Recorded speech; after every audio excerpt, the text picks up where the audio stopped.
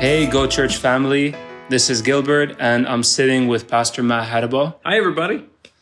And what we're trying to do here is create a new format for our supplemental materials between the weeks that we have grow groups, because we want to make sure that we're feeding our Go Church family as much as possible, and that we're getting back to the discussions that we're talking about during the grow groups, during our discussion portions. And that's what we're going to focus on today.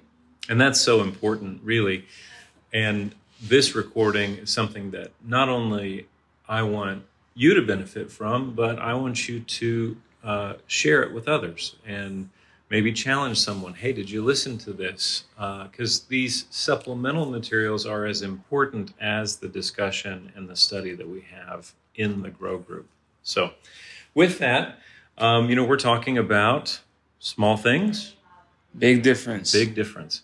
And really, that's the subject of faithfulness. And we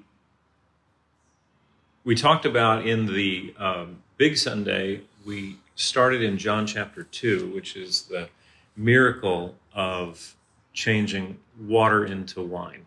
The Bible says in John chapter 2 that was the beginning of miracles in Jesus' ministry. And I want to ask a question. Would that miracle have taken place if the servants hadn't filled those pots with water? What do you think? Well, I believe that it wouldn't have taken place, not at all, because what happened is that the water turned into wine. And if there was no wine in those jars... No water in those jars, there wouldn't have been wine in those jars. See, it's a key point that's easy to miss, right? Because Jesus is the miracle worker. And he is. He's a miracle worker. Thank God. Praise God. But the stuff that he makes miracles from is the obedient, faithful service from me and you.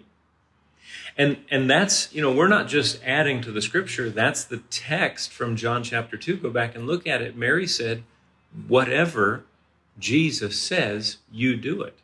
If there's not faithful obedience, but if there is unfaithful disobedience, that's the end of that. That's the end of that story. Right.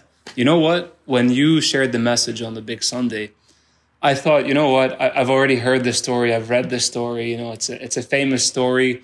A lot of us visit the site in, the south of Lebanon.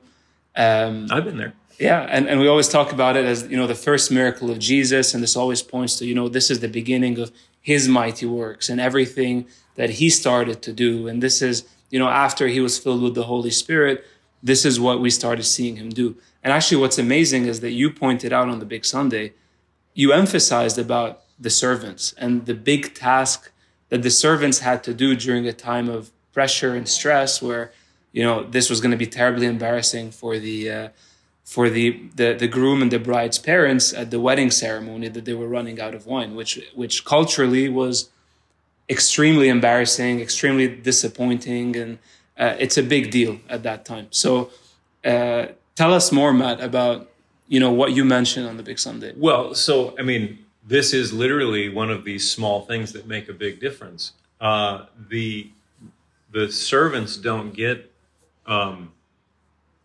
so much credit because they're just doing what they're told. And Jesus is the one that did the miracle. We're not taking anything away from that. But the faithful obedience of these people to do practical work, it didn't feel spiritual, I'm sure. When they're filling up these ceremonial washing pots filled with water, that's a lot of work. Yeah. And especially when the scripture mentions the volume, but that gave, or that opened up an avenue for the miracle. And that's why I think it's important to ask that question: would the miracle have taken place if it hadn't been for the servants? And why I want to draw the attention there is 1 Corinthians chapter 3. 1 Corinthians chapter 3 says we are co-laborers together with Christ. Paul's message to the church is that we are definitely in the family of God, and we are definitely the servants of God. But then he says there in 1 Corinthians 3 that we are working together with Christ. Those servants were as much a part of that miracle as the miracle worker. And I just, in this theme, I want to read a verse from Mark. Mark chapter 6, verse 5. This is a story, or this is a verse, and it's referring to a time where Jesus is in his hometown. It says in verse 3, "Is this not the carpenter, the son of Mary?" Mark chapter 6, verse 3.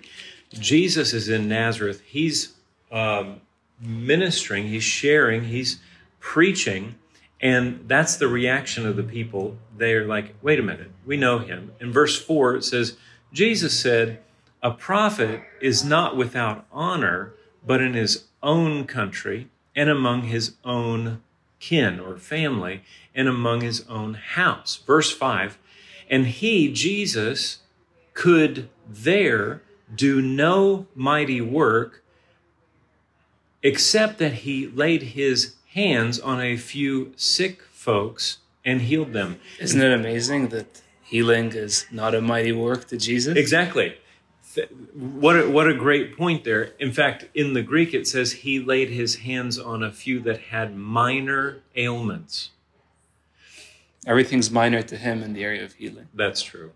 So I want to point that out. Like, there is an alternative. Thank God for the mighty signs and wonders. But if we want to see these mighty signs and wonders, then there needs to be the servants who are willing to go and fill up these water pots. And I think that's what we're going to talk about in week 2 in our road group discussion. So going back to this theme, so it's amazing here, like you're pointing out, they say about Jesus that he could do no mighty works, and no one was co-laboring with him there. No one was receiving those mighty works. But at the wedding feast, you're pointing to the fact that the servants are co-laboring with Jesus. They're doing as whatever he tells them to do, they do.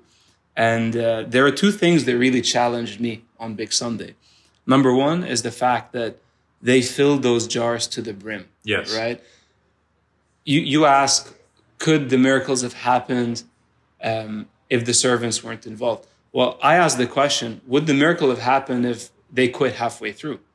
Would the miracle have happened if, they didn't do as they were told and filled up the jars to the brim where Jesus needed them to be?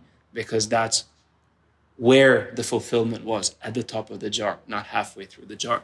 And the second point that really stuck out to me is this emphasis and the fact on, doing as you're told with someone else's, And you mentioned that, hey, it's not like at the end of this miracle, they brought the servants out and made a big party. And that's a big challenge to me because, I think me, along with anyone, is like, if I put a lot of work into something, it's nice to hear a good word, right? Sure. It's nice to get some credit for it, but is it really your credit if it's not, if it's the hand of God working this miracle, which is for your benefit and the benefit of others? Yeah.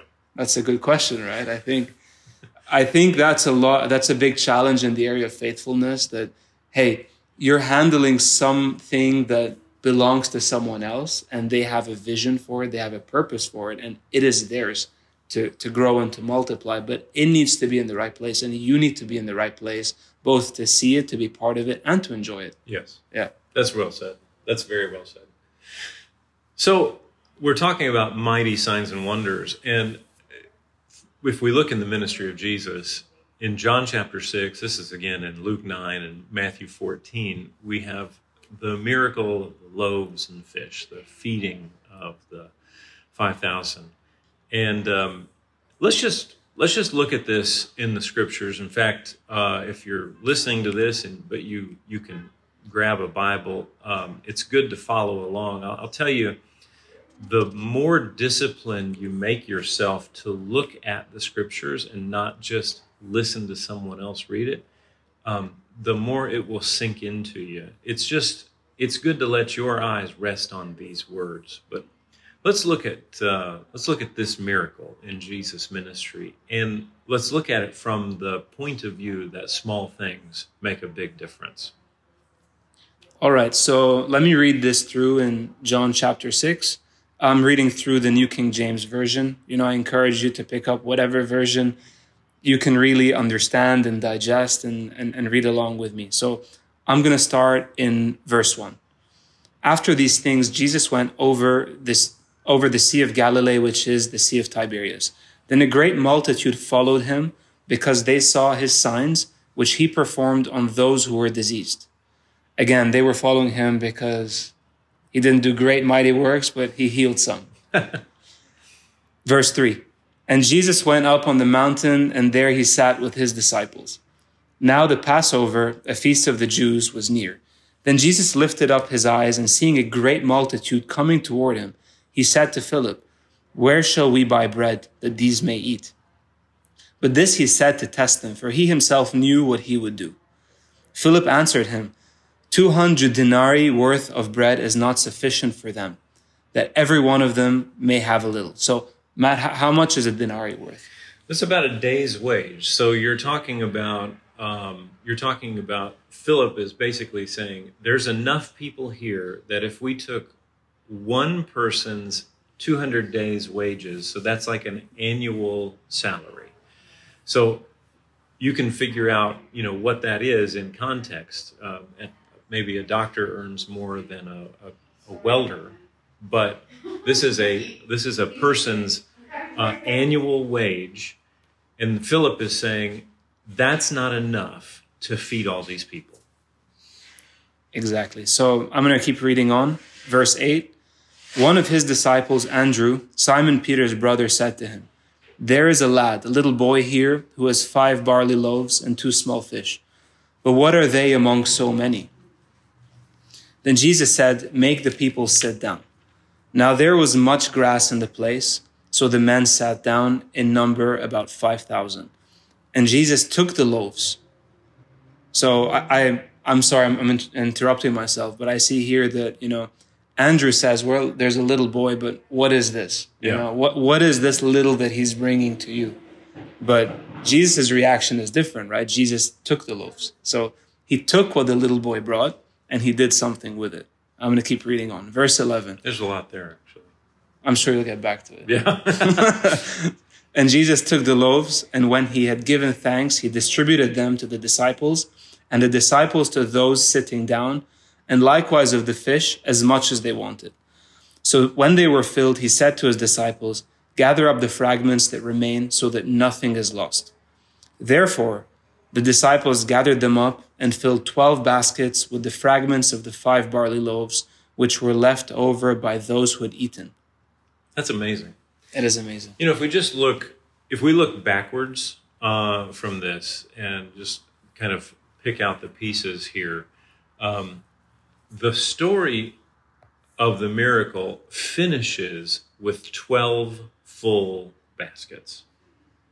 It really doesn't start with the 5 loaves. It starts with a multitude that Philip says we could spend a whole year's wage and not feed them. Yeah. Right? So it starts with lack that they can't count, and it finishes with baskets, 12, that are full. I think that's amazing. It is amazing. That's miracle provision. But in the middle of that, what do we see? We see small things that make a big difference. And that picture is, just like the water into wine, and just like these, the miracle of the loaves, this is not just for the pages of our Bible, but this is for the days of our life. We need to take these lessons and really apply it. Now, here's the most important part of this story is not what Gilbert read, but in the next verses. where we see the disciples are afraid. They're afraid because of the storm. And the Bible says they're afraid, they're in fear because they didn't learn the lesson of the miracles of the loaves and fish. Gilbert, I think it's important that we learn this lesson. Oh, it's so important. So important. And the lesson is that the small things, the act of faithfulness makes a big difference. Big difference. That's the lesson. Yeah. The lesson isn't, this problem is so big, I can't throw enough money at it to fix it. That's Philip's position, not our Philip. Right. But yeah, our Philip wouldn't do that. Our Philip wouldn't do that. Oh, he'd bring those loaves and that fish. Exactly. But anyway, we have the disciple Philip saying, we can't throw enough money at this problem. Yeah. But at the end, we see that there was never a lack, right? There's always abundance there. They just weren't looking at it. That's right. So I think we're seeing what Philip said, but I think we can also give some credit to the disciples for carrying through what Jesus asked them to do. And actually, before getting to that, because I'm sure there's a lot to say about that, I'm really impressed to go back and talk about the little boy. Yes. Because I think it's so important that, this little boy, Jesus tells us, right, that if we want to inherit the kingdom of God and we want to, grow in the kingdom of God, we need to become like little children. Like a little child. Right? That obviously doesn't mean get more intelligent with your mind, right? It means come Trust to him more. with purity of heart, trust more. I think I've heard that said before about kids that, hey, they might have a lower IQ, but they have a very high EQ, which is an emotional quotient, right? Mm-hmm. Like if you tell a kid something good, they'll celebrate. Man, they'll celebrate. If something hurts, man, they'll cry. Right? That's exactly right. And sometimes we need to learn in innocence to not be discouraged about what we do have, but hey, bring it. Yes. Well, does anyone here have food? Because Jesus said we need to feed 5,000 people. Who comes up? This little boy comes up. I'm sure he wasn't the only person with food there. That's the point, right? Right. That's an important point. We know about the little boy's 5 loaves and 2 fish, but there's other people there that probably have stuff that they're not willing to share. Maybe a little bit more than a little boy who just had lunch, right? Right. And the other thing that I want to point out, which is from Luke's account of this same story, and Pastor Matt always kind of highlights this, and it really, I think, is important to see. Luke chapter 9, verse 14, it says, it's talking about this same miracle. It says, for they were about 5,000 men. And Jesus said to his disciples, make them, the people, sit down by 50s in a company. Now, Groups of 50, right? Groups of 50. Yeah. How easy would that be to do? Not easy. Like there's no microphone, right? Oh man, look, when we have 20 people at the Grow group, trying to get everyone to sit down is... So we want... I'm joking, my Go Church family, I'm just joking. Hey, listen, everybody, I know you're all hungry and tired and hot, but we want everyone to sit in groups of 50. Somebody's like, why? Tell me why.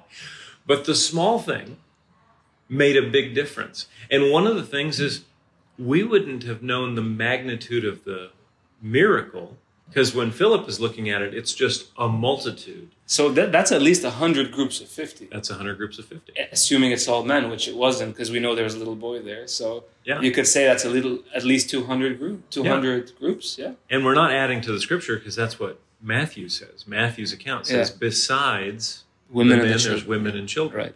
So we'll dig more into this in our discussion in the Grow group, but we just wanted to get on here and bring out some of these points. And I want to encourage you, small things make a big difference. Small things that you do as part of Go Church make a big difference. Small things that you do in your own personal life, your spiritual development, make a big difference. Our week 1 action is meditating on scriptures about faithfulness for 5 minutes a day. I'm just going to tell you, if you actually did that, you'd be a spiritual giant in 2 weeks. Because the Bible says that a strong spirit of a person will sustain them in bodily trouble. And one of the keys to developing spiritually is meditating or muttering or thinking on and putting in your mouth the Word of God. And I'm not just making that up. That's Joshua chapter 1, verse 8. So we're going to close this session right now. And I look forward to, seeing and engaging everyone in our Grow Group discussion. I know you guys are going to dig in more in detail to this. We just wanted to add some supplemental material. And if no one told you today, we love you. We love you. And Jesus loves you. And we will see you soon, okay? God bless you. See you guys soon.